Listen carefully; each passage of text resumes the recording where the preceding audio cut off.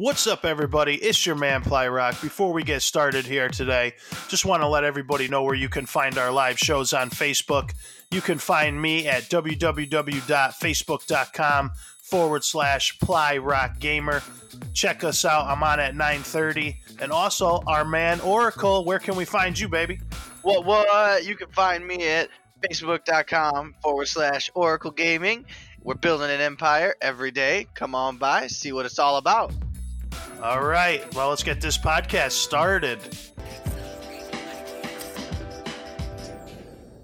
What's up, everybody? It's your man, Plyrock, and it is episode 5, which is actually really episode 2 of the Empire of Nations with my man, Emperor Oracle. What's going on, man? What's going on, buddy? Not a whole lot on my end. Not much over here, but I know what it's been about all this week, so we're going to talk about this first. Oh, yes. And we're going to talk about this for a good long while, because there was a game that came out maybe 2 weeks ago since we recorded this, a little game called The Division 2, which I wouldn't necessarily think it's little. I got about 40 hours into it, and I'm ready to talk about it. How about you?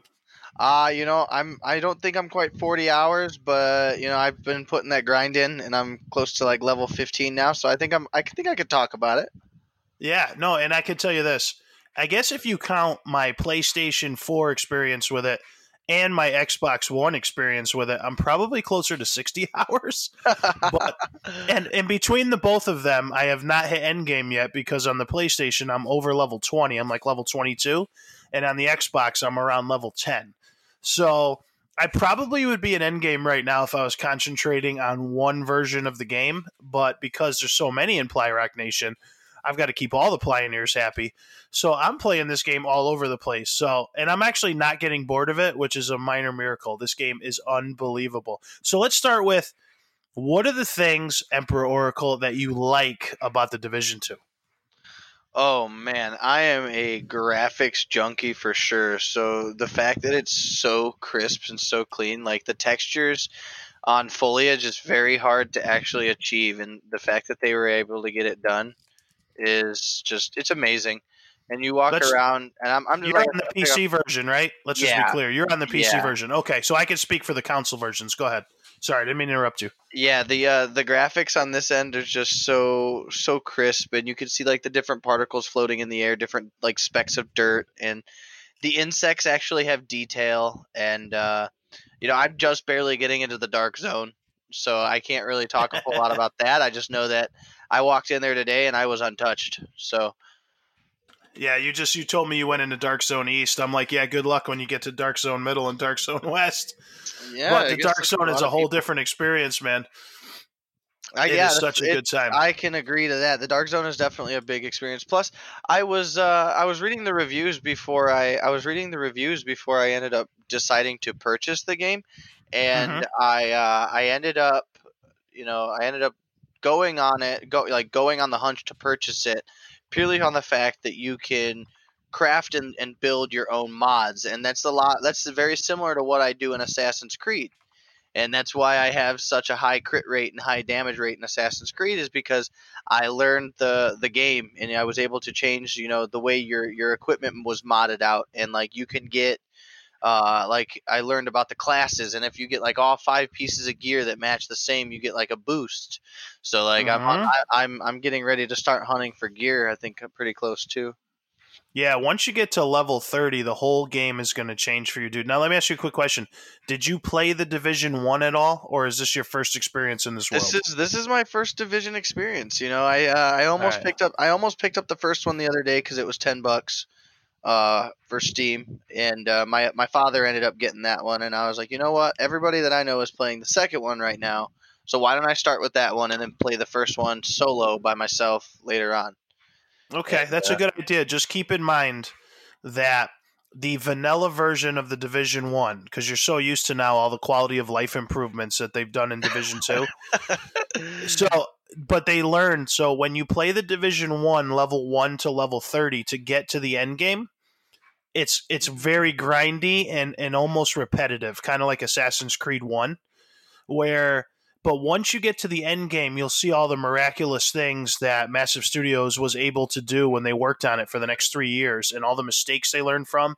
and how they listen to the community feedback. Right. And then you'll feel more at home in the Division 1 once you get to that end game, because you'll feel more like you're playing the Division 2. So the Division 2 is not some huge leap forward in gameplay mechanics or all these unbelievable things that they put together. It is more all the mistakes that they learned are come to fruition in the Division 2. Hence, the game, especially if you've never played the first one, you're coming in going, "Oh my God, these guys knew what they were doing."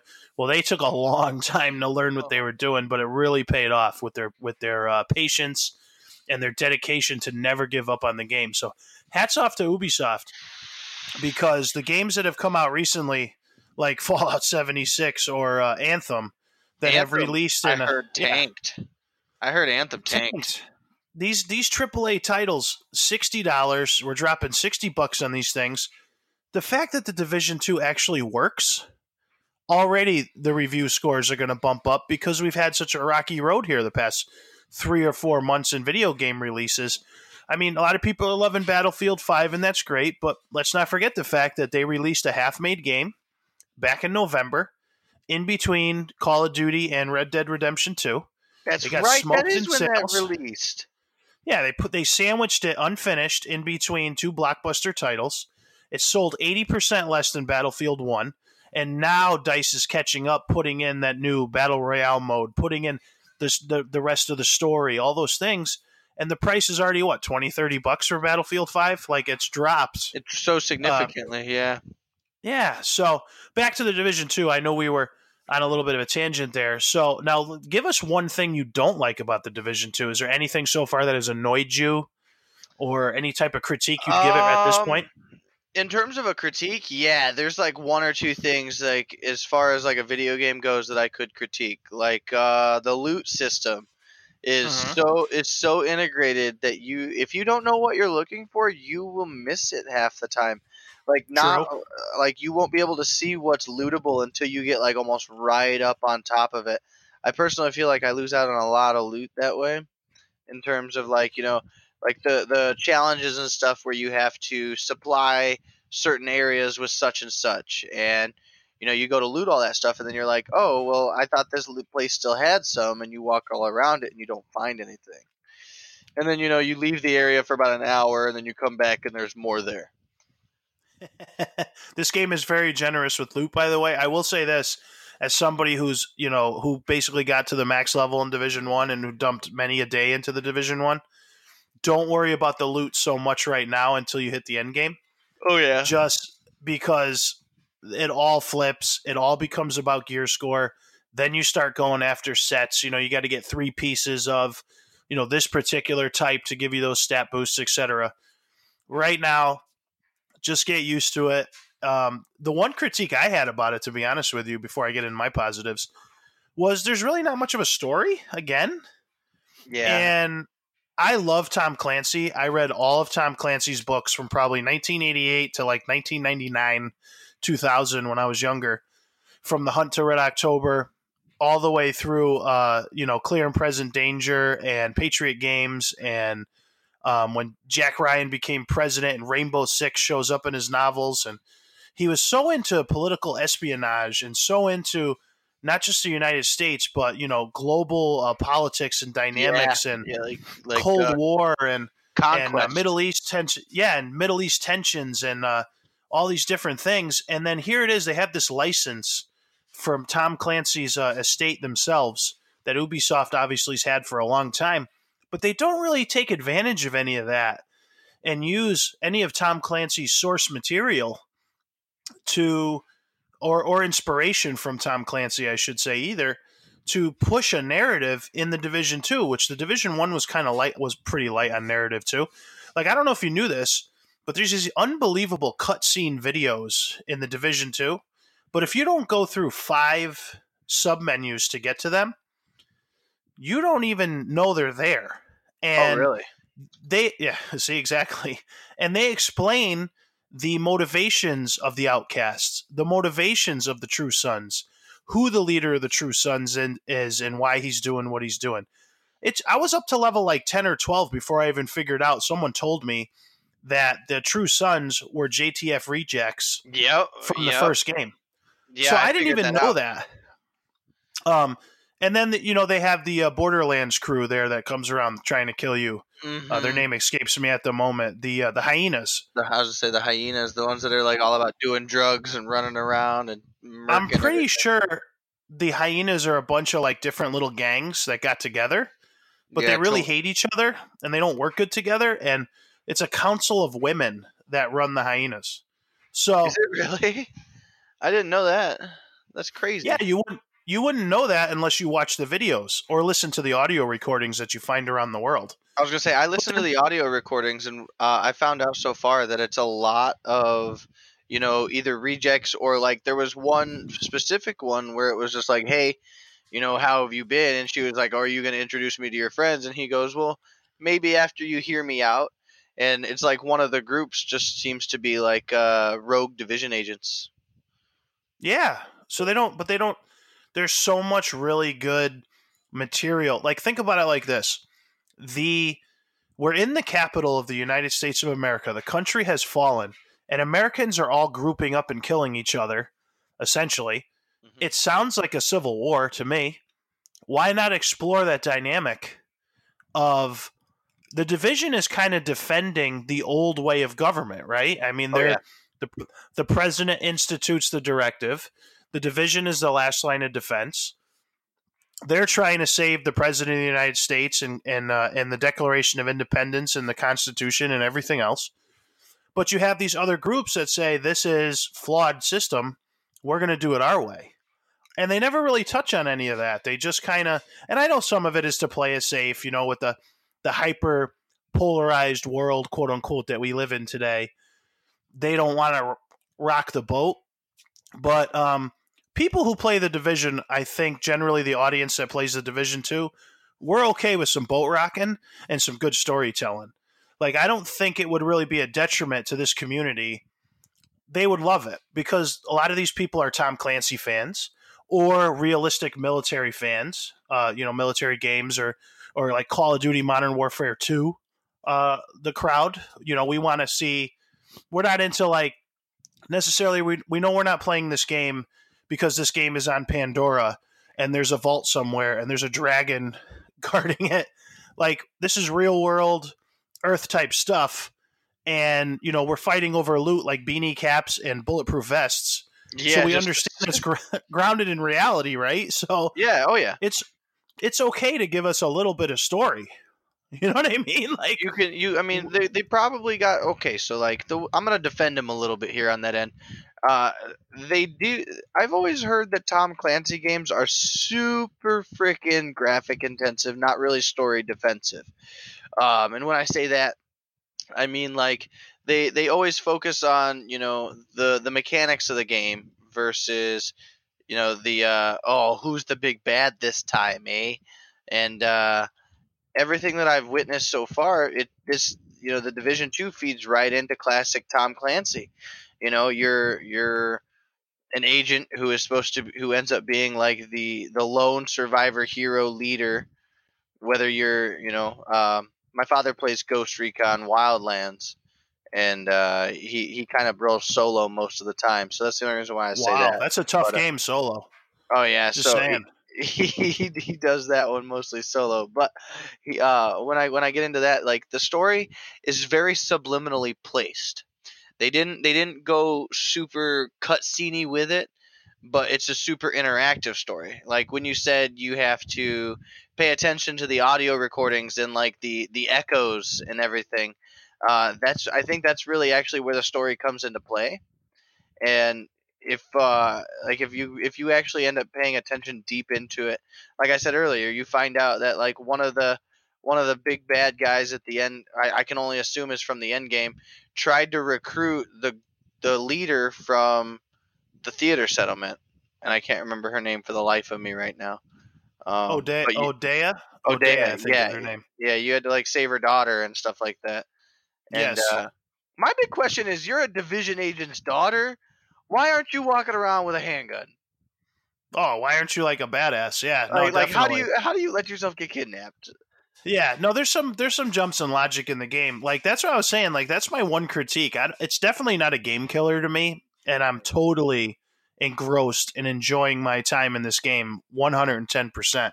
I haven't enjoyed a game this much since God of War back last summer. So Oh, this I've really? had, yeah, I mean, I played through Red Dead 2 and I loved it, and that was a beautiful story, but the online disappointed me. Uh, I love Spider Man, and I had such a thrill with Spider Man too. But God of War really hooked me in terms of being connected to Kratos since I was a teenager, Hmm. playing through every game. On the second The father, PlayStation. yeah, the father son stuff was tugging at my heartstrings as Papa Ply. Oh, So I believe it. it was fantastic. And the Division, obviously, Division 2 has nowhere near the story. It's not a story driven game per se like God of War was, but the world itself is the story sometimes in the Division 2. Like if you pay attention to maybe some of the signs that are like the protest signs that are Yeah, like the around. things that are written on the walls. Yes. So you can almost role play and tell your own story in the Division. I just thought they could inject some of those wonderful cutscenes that you do find See, way down yeah, in those menus somehow a little easier to get to. Like put them out there a little bit more for people who maybe don't pay attention as much as you or I and digging down, listening to audio and echoes and everything.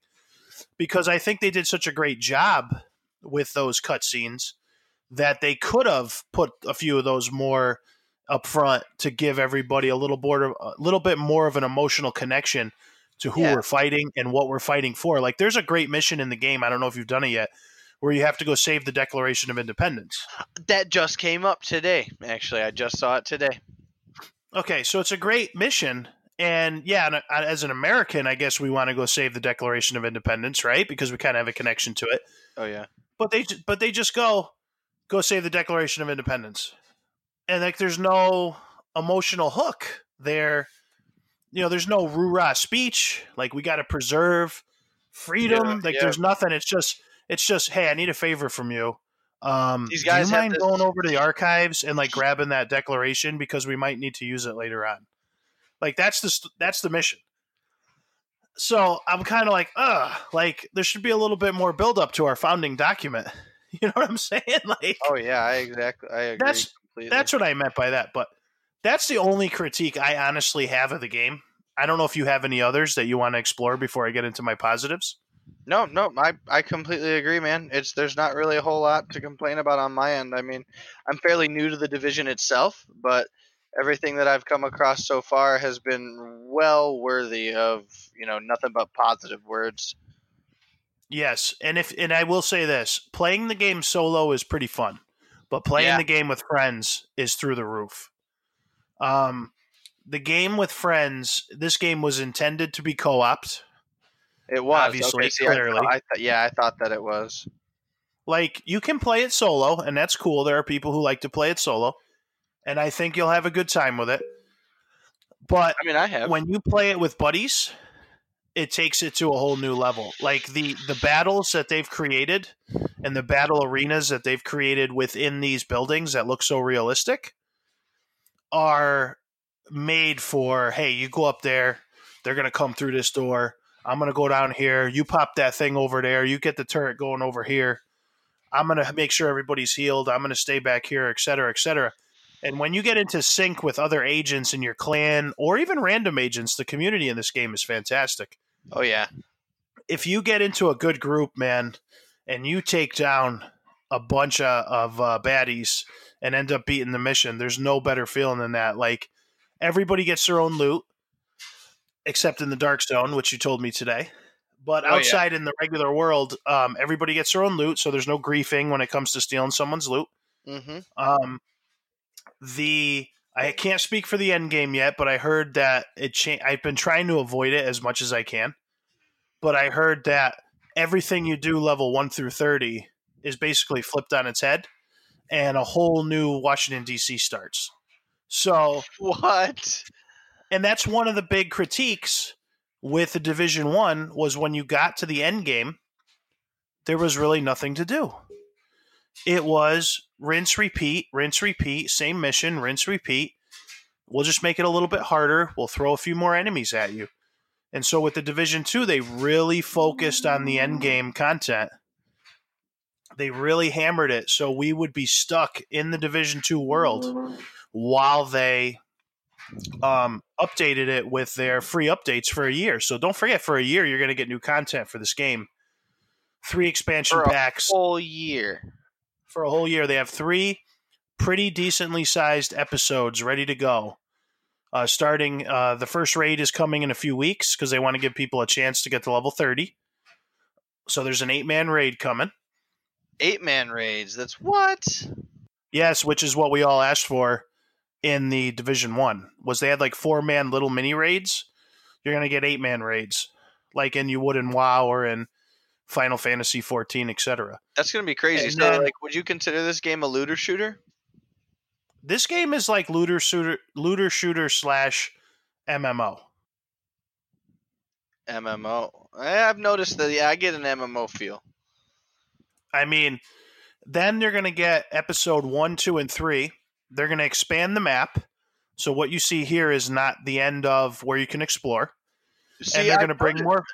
They've got a big ring on the outside that is just that it says just out of bounds. Like it's not like end of world or anything like that. It's just out of bounds.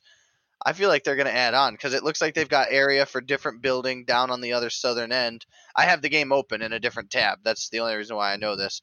But yeah, it looks like they've got buildings down in the southern end. Looks like they've got big part of DC in the northern end as well, just past the Fallen Cranes and the West DZ. So yeah, I could definitely see a lot of new stuff coming into play here. There is. There's going to be a whole new story. Episode 1, 2, and 3, much more, single player / co-op content. There's going to be events like there are in MMOs where, sometimes like when I play DC Universe Online, they'd have the Halloween event or the Christmas event. There's going to be stuff like that added into the game. Oh, that'll be cool. So they do have a roadmap for the Division 2, which they've released. There is a yearly pass for it. It's like, I think it's either $40 or $50. It's $40. $40. It's $40. Okay, that's what I thought. And it is you get the newest content a week early. Plus, there's some other what they call secret missions, like Spec Ops missions. Like there's like bounties and things that you don't get with the free to go. But the actual big expansions, they don't want to split up their player base at all. And everybody gets that for free. So you just have to wait a week if you're not willing to spend the $40. I'm willing to spend the $40 because I really appreciate what they're doing. So when a game studio is doing something I sincerely appreciate, I don't mind spending the money. When they do things to me like charge me $1 for a red dot on my gun, like Call of Duty, then I get a little irritated. So right, I can completely understand that situation because like there's no point in spending $1 for something that everybody could use for the game, and then spending nothing on something that is going to be completely useless. You know what I mean? Correct. So the things that I like that Ply likes about the game, I'll just run through them real quick. They learned all their lessons from the Division 1. The graphics were great in the Division 1. They're even better in the Division 2. And I'm speaking from an Xbox One and PlayStation 4, way of looking at it. And I haven't played it on the PC. I'm sure you're rocking it right now. I'm sure it's even more beautiful. Yeah, it's pretty good. So, pretty good. Yeah, I would guess it is. It's been a rough week on Oracle Gaming, man. I mean, if my stream was a little bit cleaner than what it was this week, I would have definitely been able to show everybody. And, hey, anytime you want to upload to the Ply Rock Nation, just record it and upload it in 1080p. Heck yeah. I want to see it. I'll see that sucker. Heck yeah. So the graphics are better. They're using the same engine, but they cleaned up a lot of the bugs. The game worked right out of the gate. It had a great launch day. How many games have we played on launch day? Online connectors that just sucked. Right now, just 2. I've only found 2 that have been really good. It's this and Apex on launch day. Yeah. I mean, even people forget Fortnite on launch day wasn't so hot. Took them a little while to get their legs under them. Mm-hmm. But I remember games like, I'm trying to think back. I remember games like DC Universe Online didn't work on launch day. It kept kicking me out and crashing. so many EA games are online connected. Hell, I remember playing SimCity for the PC, the new SimCity that came out probably, I want to say 5 or 6 years ago at this point. And it was the first SimCity to be connected online at all times. Like, why do you need to be connected online to play SimCity, right? And you couldn't get on the game because EA servers didn't work. So I spent $60 on this game because I love SimCity from when I was a kid, and it didn't work for like 2 weeks. They kept getting a fatal error. So What? for them, yeah. So to be fair, Ubisoft did a great private beta. They did a great open beta. They had everything ready to go. I mean, I got kicked out a few times in the beta, to be fair, but that's a beta. And they got hammered on opening day with this game. Oh yeah. I never had a problem logging in once, and I never got kicked. Smooth I have servers. not gotten kicked. I was just gonna praise that again too, dude. Smooth servers. I usually would have to wait forever to match up into somebody's game. Dude, this Apex is even slower than this, if I'm going to be real honest about the whole situation. Oh, the load times in the Division are great. Dude, they're so great. Like, They're so great. Look at Anthem. There's like, you play the game for 3 minutes, there's a load screen. Then it comes off the load screen and you think the load screen's over, but then it just switches you to another load screen. Then you play the game for another 4 minutes and then you go back to another load screen. See, that's why I'm glad I didn't buy it. Yeah, absolutely. I mean, with the Division, you can essentially walk from one side of the city to the other. No load screen. I mean, if you fast travel, which I don't recommend people do, by the way, I don't think you should fast travel in this game as much as it's tempting to, because a lot of this game is experience from walking from point A to point B, because there's so many random events. There's so much loot to find, and there's so many random events that if you have the time, just go for a walk in the capital city. You will find things going on that you didn't realize. You will find propaganda broadcasts that you have to stop. You will find buses that are turned over and suitcases fell out of them, and you can open the suitcases and get loot. So take a walk once in a while. Don't always use the fast travel, is what I'm saying. I'm going to go take a walk right now. That's funny. Well, you are a man of many talents. He's playing the Division 2 while we're recording a podcast. Well, That is talent, dude. I gotta have some honest responses here if I'm going to be talking about it. That's true. So, is there anything else you want to add to the Division 2 besides telling everybody in the Oracle Empire and the Plyrock Nation to get their butts out there and buy it? Dude, other than that, no. You guys need to just hurry up, get the game, and if you're playing on PC, add Oracle Facebook, or add Oracle capital F lowercase b. And if you're playing with Ply, I think he's got 2 different accounts he'll tell you about. Yeah, absolutely. And one final thing I wanted to mention. I am playing it on the PlayStation 4 Pro, and I am playing it on the Xbox One S, not the Xbox One X. The PlayStation 4 Pro obviously clearly looks a ton better than the Xbox One S version. So I just wanted to say that because while it's not a true quote-unquote 4K, it's an upscaled 4K on the Pro. There's a lot less. It still looks like 4K. It still looks good. It looks amazing. The game, like of the eyes. Well, one of the big things I noticed between the two versions is the Xbox One S version is very dark, very dark. Like if it's nighttime or you go in a building, that is dark. Yeah. On the PlayStation version, I can see, even though it's dark, it's like a true black color because of the HDR. And then I can see clearly, even though it's dark, I can see detail. So out of those two versions of the game, if you have a PlayStation 4 Pro, clearly you should probably go with that version. I can't speak for the Xbox One X. I'm sure it looks even better probably than the Pro because the X is a powerful system. So, and then I give it my highest Plyrock seal of approval, whatever you want to call it. 5 rock burgers, whatever you want to stamp on this sucker. Rock burgers, dude. Let's do it. Yeah, Let's man. call them rock burgers. Rock burgers, dude. 5 out of 5. It's the best $60 if you like the Division, you're going to love this. If you don't like the Division, if you didn't like the Division at all, even 3 years later, don't buy this. If you did like the Division or kind of somewhat enjoyed the Division, go buy this now. And if you've never played the Division, do yourself a favor and jump into the Division's world because this game is amazing. It is pretty dang good.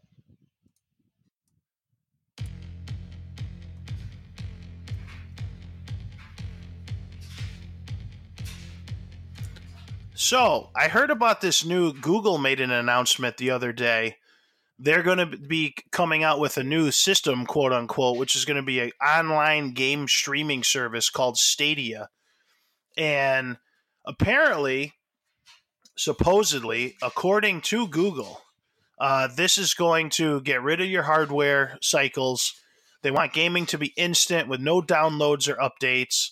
They want the experience to be seamless across all types of screens, which kind of sounds like PlayStation Now, but taken to the next level. They want every game to be played in the highest settings is one of their goals. So they're kind of trying to eliminate, I guess, the need for a PC. Supposedly, or any they want at that point. Yeah, any console essentially. They want to enable esports so anybody can join esports competitions from their house, and supposedly exclusive content for games and other things. They really have not offered a pricing model of it yet. They did say they want a very low barrier of entry. Sounds to me like they're trying to position themselves as the Netflix of gaming. They're probably going to offer a premium version, a freemium version to get it going. And it looks like you're just going to be buying a controller. Yeah, that's exactly what it looks like. Yeah, so I don't know. I don't know how I feel about this. I know we're going to talk about Apple too, because Apple seems to be bouncing off of what Google did. They kind of got their own little thing going too, but I'm old school, man. Like, I don't really like the fact that games are going completely in the streaming direction because, number one, I like to own something physically.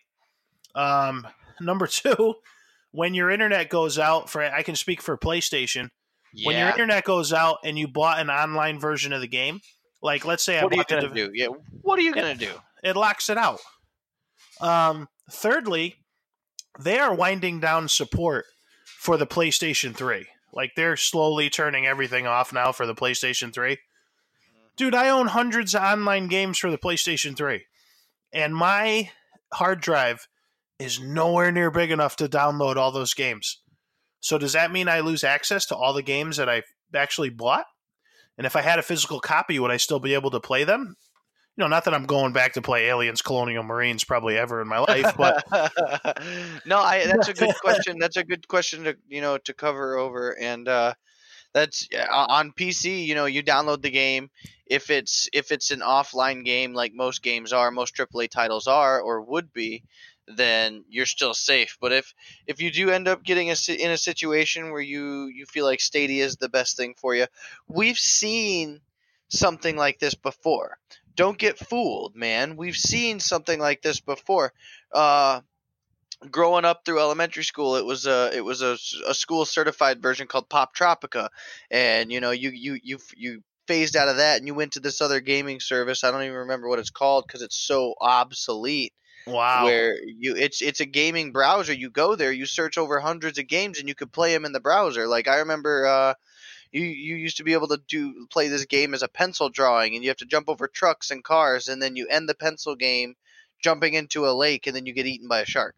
What was I remember that. Pop what? Well, in the one that schools really formatted was Pop Tropica, POPTROPICA. Wow. And it was a thing that schools were like, oh, we can let kids play this during computer lab time because you in order to progress in the game you had to do like mathematical equations, you had to do English things, and all sorts of basic common education things to progress to the next level. Like the one that I remember specifically was one where you're a pencil drawing, man, and in order to get onto the next level you'd have to answer a mathematical equation correctly. And if you didn't, you got bounced back to the last one. But we've seen this before, and that thing is so obsolete. Not many people even remember that it existed. I just have a terrible memory for useless things. You know what? I'm about to predate you with your Pop Tropica. You ready for this? What you got? The very first video game streaming service that I ever had in my house was called Sega TV. Okay? Sega TV, yes. Sega Genesis was hooked up through my cable company with the special cartridge that my coaxial cable would plug into. and they would give me 16 games a month, like Sonic the Hedgehog 1, 2, and 3 or whatever. And it would automatically, quote unquote, stream the game to my Sega Genesis.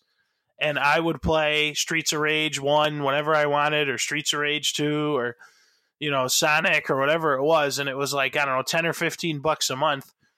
So kudos to Sega for figuring it out first, I guess. But pioneers. Yeah, pioneers. Yeah, pioneers, man. It was very buggy, obviously, for the time. But it was such a cool idea, got us excited. I don't really know how I feel about this Google one, though, because I don't know. Like I said, I just like having that physical copy. I want to say if I want to let you borrow it. How do I let you borrow it? What if the game sucks and I want to trade it in? Like those days are over. Yeah, you're paying for a service at that time, and that's another thing you got to think about. If you're paying for the service, you're also paying for probably hundreds of thousands of games that you'll never even play. Sounds like cable. You're literally, yeah, exactly. Like you're gonna be, I don't know, you're gonna be providing financial support for thousands of games that you don't play or that you don't support. Because either the developers are have a different mindset than you, and you just don't like who does it, or the game is another total potato. The game is total trash. But someone likes it. Like, I mean, I'm not gonna knock on all the Minecraft people out there, but you'll never catch me in Minecraft. I can't do the 16-bit enlarged thing. Yeah. Like, I could do 16-bit if it, or 8-bit if it was like Mario or Super Mario Brothers or something like that.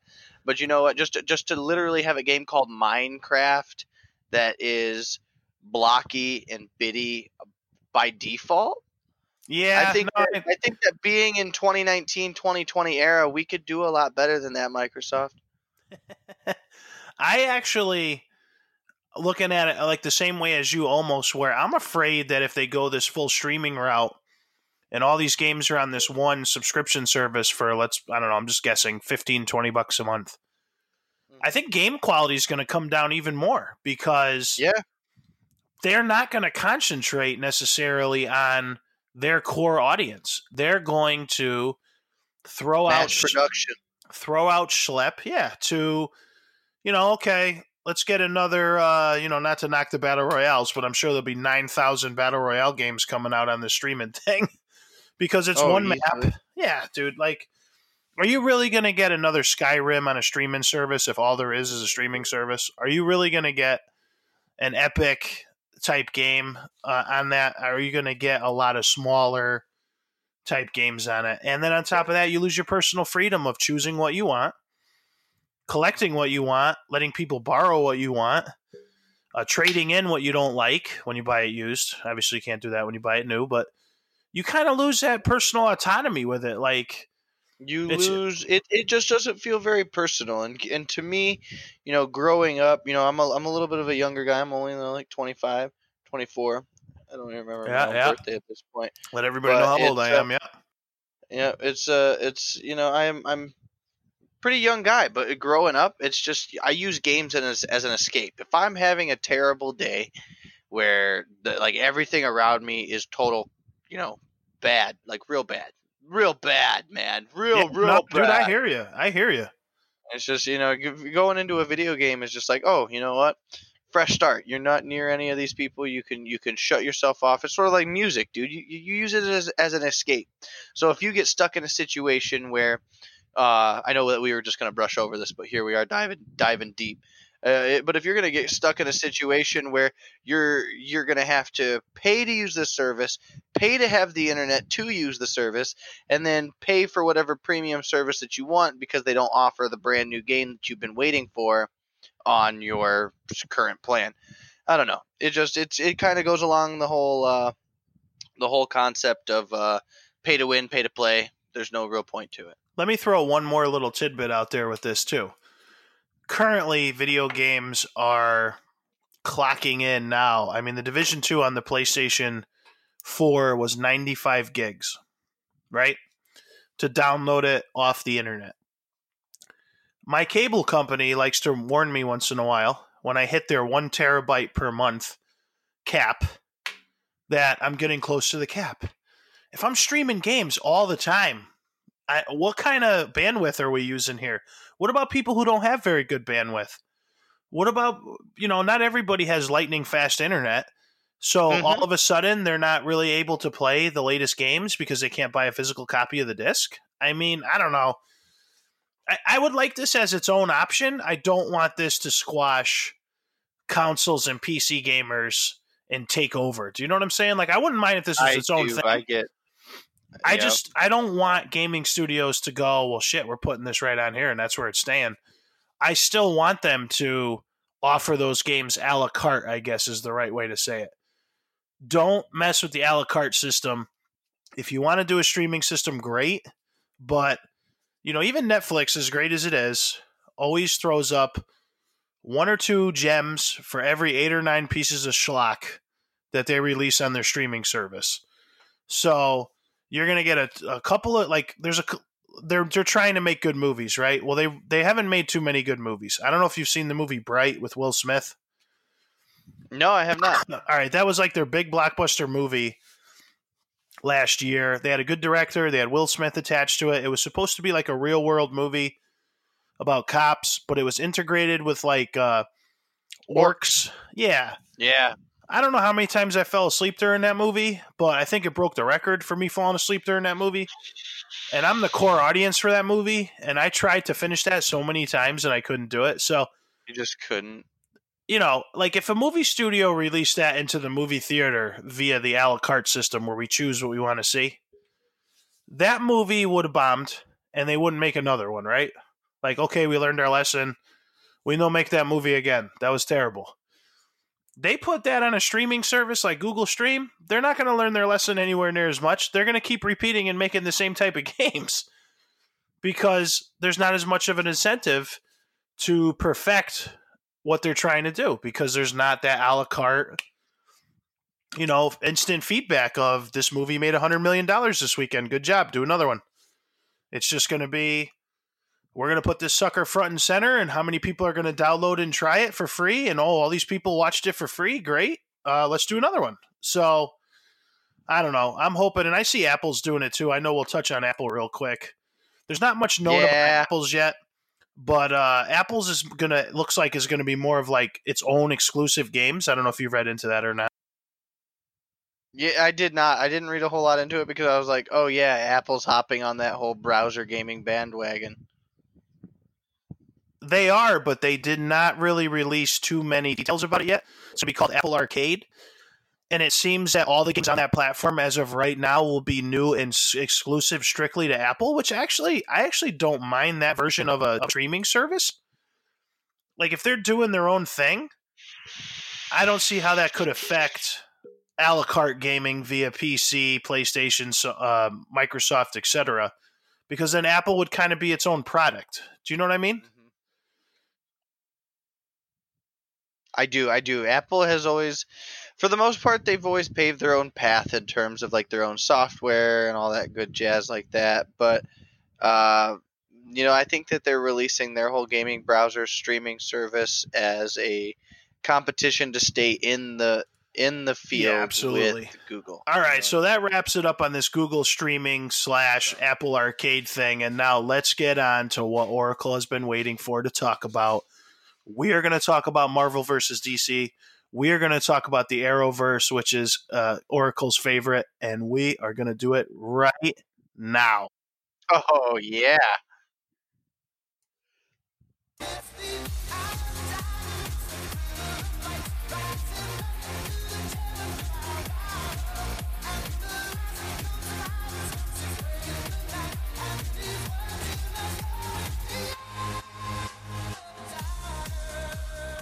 All right, Oracle. This is your moment to shine, dude.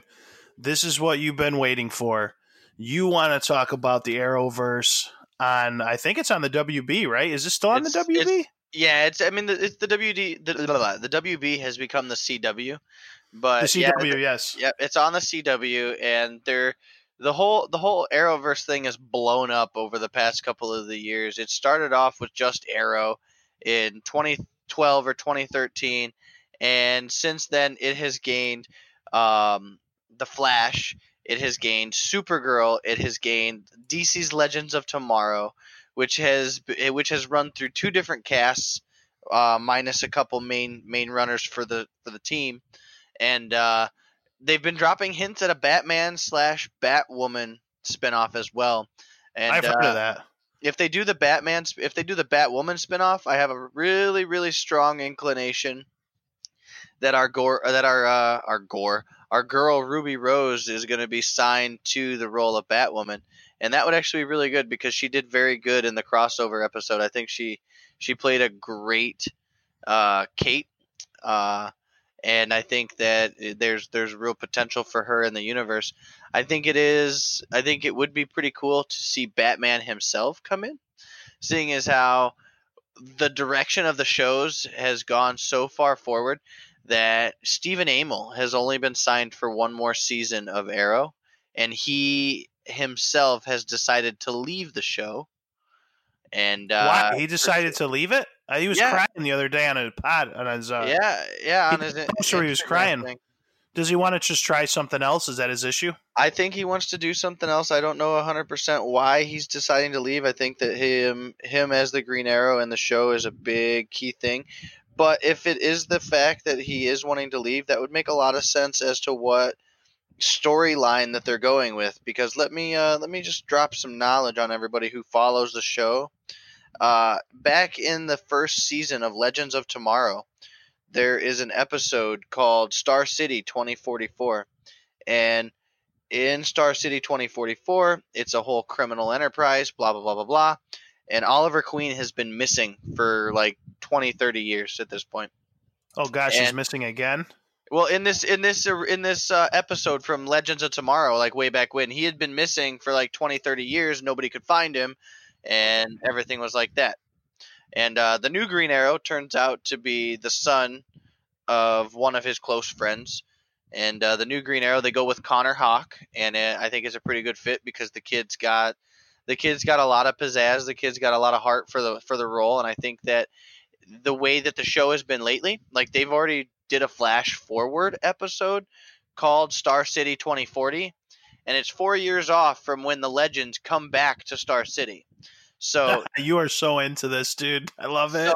So dude, I follow, dude. I am all about it. And being a fan of the Flash, you got to be able to keep up with different timelines, different story arcs, different timelines, because, something detrimental could happen on the Flash. If Stephen Amell decides, I want to ride out the Green Arrow train, at any point in time, they could have something happen on the Flash, and then it would rewind to a point in time where he has to redo things. And then if he messes something up, Oliver Queen could come back, and Oliver Queen could be the Green Arrow in the new timeline that he just created. You know what I mean? So a lot of things. Two things. Happen. What's up? Can I say two things about Green Arrow? Number one, that's my favorite character to play in Injustice 2 is Oliver Queen, who technically should be the weakest character when he's fighting Superman and the Flash and Wonder Woman and all these other ones. But he's kind of he is like the best character. Like when I'm getting my butt kicked in Injustice 2, I immediately go to Green Arrow to kick somebody's butt. Like that's like my go-to character when I'm getting salty and I'm on the tilt when I'm playing that game. That's number one. The other comment was actually a question for you since you're so into it. The show Gotham on Fox, is that connected at all with what you're talking about? No, and not in any way, shape, fashion, or form is there any connection. The Gotham that is run by Fox it's an entire different timeline, story arc, cast, group, different version of Bruce Wayne. It's a different universe in the DC universes. See, that's what drives me nuts about. Like when they came out with the Justice League movie, which we all agree could have been a lot better. I enjoyed it, but I firmly recognize that there was a lot of backstory to why it was the way it was. Best scene in that entire movie was when the Flash was fighting, those guys, and then Superman just kind of turns and looks at him while they're in mid-fight, and then Superman attacks the Flash. I think that was crazy because the Flash kind of craps his pants and is like, "Oh, holy crap, he's moving as fast as I am." Yeah, they had the race at the end too. That was cute. But I would have preferred to see the guy who plays the Flash on the show. Why wasn't he the Flash in the movie? I don't know why they don't have everything tied together like that. I mean, Marvel has them beat in that instance, but DC will forever hold a really strong part inside my soul. Oh, speaking of having them beat, we did put up the online poll this week for you guys, the Empire of Nations poll, and we did Marvel versus DC, and out of all the votes cast, Marvel, unfortunately for me and for Oracle, Endgame, cough. yeah, they beat. Yeah, I know, right? It did beat. Maybe these people didn't see Shazam yet, but it did beat DC 65% to 35%, and Marvel definitely is winning in the movie aspect of things. Their movies are their roadmap is so flawless, man. Yeah, for their movies. Yeah. But DC's strengths, to be honest, are in their video games, because the Batman series, the Arkham series, DC Universe Online up until recently, a lot of their video games have always been fantastic. Marvel's catching up now with Spider-Man, which is an absolute classic. But their video games, their cartoon movies that they make are fantastic. Mm-hmm. And their TV shows are unbelievable, according to you especially. They just can't seem to really get a hang on cinema movies yet. And they've tried so many different things. They went through the dark, edgy.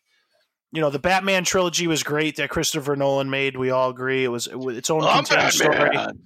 Yeah, it was so good, except for Christian Bale needed to clear his throat a few more times than he did. Yeah. So, but they tried to emulate that whole dark grittiness with Superman. That doesn't work with Superman, dude. I'm a huge Superman fan. That's like my boy.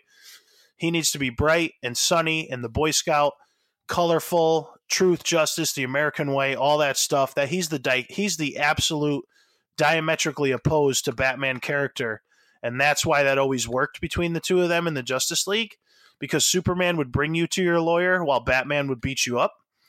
And, yeah. So that was always, and even in the Injustice games, I was gonna say the Injustice line. The whole Injustice line itself. The games are based off of the Injustice story arc, the Injustice universe, and that whole universe is wild, man. It's unbelievable and it's fun, but they still don't portray Superman right most of the time. No, I was gonna say it's wild because they got Superman portrayed as a monster. After the Joker kills Lois Lane, he becomes a monster. Yeah, he kills anybody he wants to, anybody who opposes him, he melts in front of him. Anyway, you saw Shazam? Yeah. You did go see that? I got to see, and I'm still working on the YouTube video, so I apologize to everybody because I got myself a little bit of a cold. But I did get to go to an early screening. Mrs. Ply brought me to an early screening of Shazam, and the theater was packed, and it was unbelievable. And to date, I will say this without pause, Shazam was the best DC movie to date, starting back with the Man of Steel. Like if we start there, when they're trying to create this extended universe in the movies, Shazam was the best movie that DC has made thus far. And if DC had kind of stuck to that template and not been ashamed of their comic bookiness with their characters, and they went full in with Shazam and said, Shazam's corny. We know Shazam's corny. So we're going to make it corny. We're not embarrassed about it at all.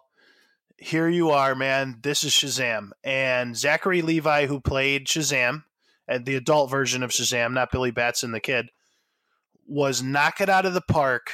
And I will say this right now, as good as Christopher Reeves as Superman back in the 80s.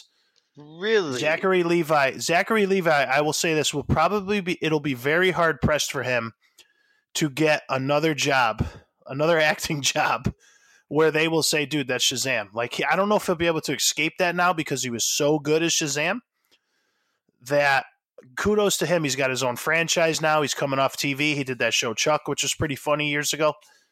This dude is a star. He's unbelievable. I've never seen anybody be able to play a 14-year-old kid in a 30-year-old man's body this well since like Tom Hanks in Big. And it's the rest of the cast is wonderful. The only weakness to Shazam was the villain was kind of like weak, but every origin movie usually has the weak villain, and then you get the good villain in the second one. Yeah. So, I know that people are going to say, well, you're cutting it a little slack, blah, blah, blah, you shouldn't cut. Listen, the Mark Strong as the villain Dr. Sivana wasn't bad. He's not Black Adam, we get it. But Black Adam is coming, and if Shazam is a success, which if you look closely, you'll see a Black Adam reference. I'm not going to ruin it. In the preview, right? No, I saw it in one of the previews. I don't know. I don't want to say anything yet because the movie's not technically out until April 5th. But there are a lot of Easter eggs in this movie. I think I saw a Black Adam Easter egg, but I don't want to say nothing about it until it's official. But Shazam was, without a doubt, the best DC movie that has come out yet. And I loved Wonder Woman. I thought that was the best DC movie so far that they had released. I genuinely enjoyed Aquaman, but this was off the charts, dude. Everybody in the theater was laughing. When you left the theater, you had a amazing, immense feeling of joy that you rarely get from a lot of these movies that come out now, because a lot of these movies are depressing or dark, or they got to be gritty. They got to be that. This was, especially DC movies like Batman versus Superman and you know, all that stuff. You walked out of there, man. You felt good, dude. Like it was, and I love the original. He's the original Captain Marvel. You know, that was his name before DC and Marvel got into a legal fight over his name. You know, and then obviously Captain Marvel became Captain Marvel in Marvel, which we all know a few weeks ago. So I'm looking into these spoilers that you're talking about, and it definitely seems plausible. Yeah, I don't want to ruin anything. I just want to highly recommend it. That I will go see it. Dude, when you see it, I will go see it. We'll talk about it on the podcast at length. But for right now, just mark your calendars, dude. April 5th. Bring your kids if you got kids. It's kid safe. There's one scene in it that's rough that could be potentially rough for kids. You'll know it when you get to it. But other than that, unbelievable movie, dude. Unbelievable acting out of everybody. Beautiful story about family. Just top quality filmmaking, and it was unbelievable. So if you have any final thoughts on the Arrowverse, why you want everybody to go out right now and make sure that they go ahead. If you guys get the chance, definitely watch the season that's airing right now. Get yourself a feel for the show. But they're on Netflix. All of the DC shows are on Netflix, and you can catch up from season 1 and move forward. And you won't miss a thing, and you'll be just as caught up as I am. And they're pretty quick to go by. A couple of them are real just filler episodes while they wait for the big bad to do his thing. But other than that, dude, it's been action packed ever since. I've rewatched the seasons several times just to catch new things every time. That's the only reason why I'm so knowledgeable for the show. It's because I love it so much. So I'm gonna have to jump back into the Arrowverse. You kind of got me curious about it again because I haven't watched it in a few years. So, all right, guys, that's gonna wrap it up for us here on this week's Ply Rock Nation presents the Empire of Nations. You can find me at www.facebook.com/PlyRockGamer. Also, if you hit that sub button for us here on Spotify, iTunes, or Google Play, that really helps out our show. And then where can they find you, Oracle? You can find me at facebook.com/Oracle Gaming. And I'll be there every day, all day, doing what I do.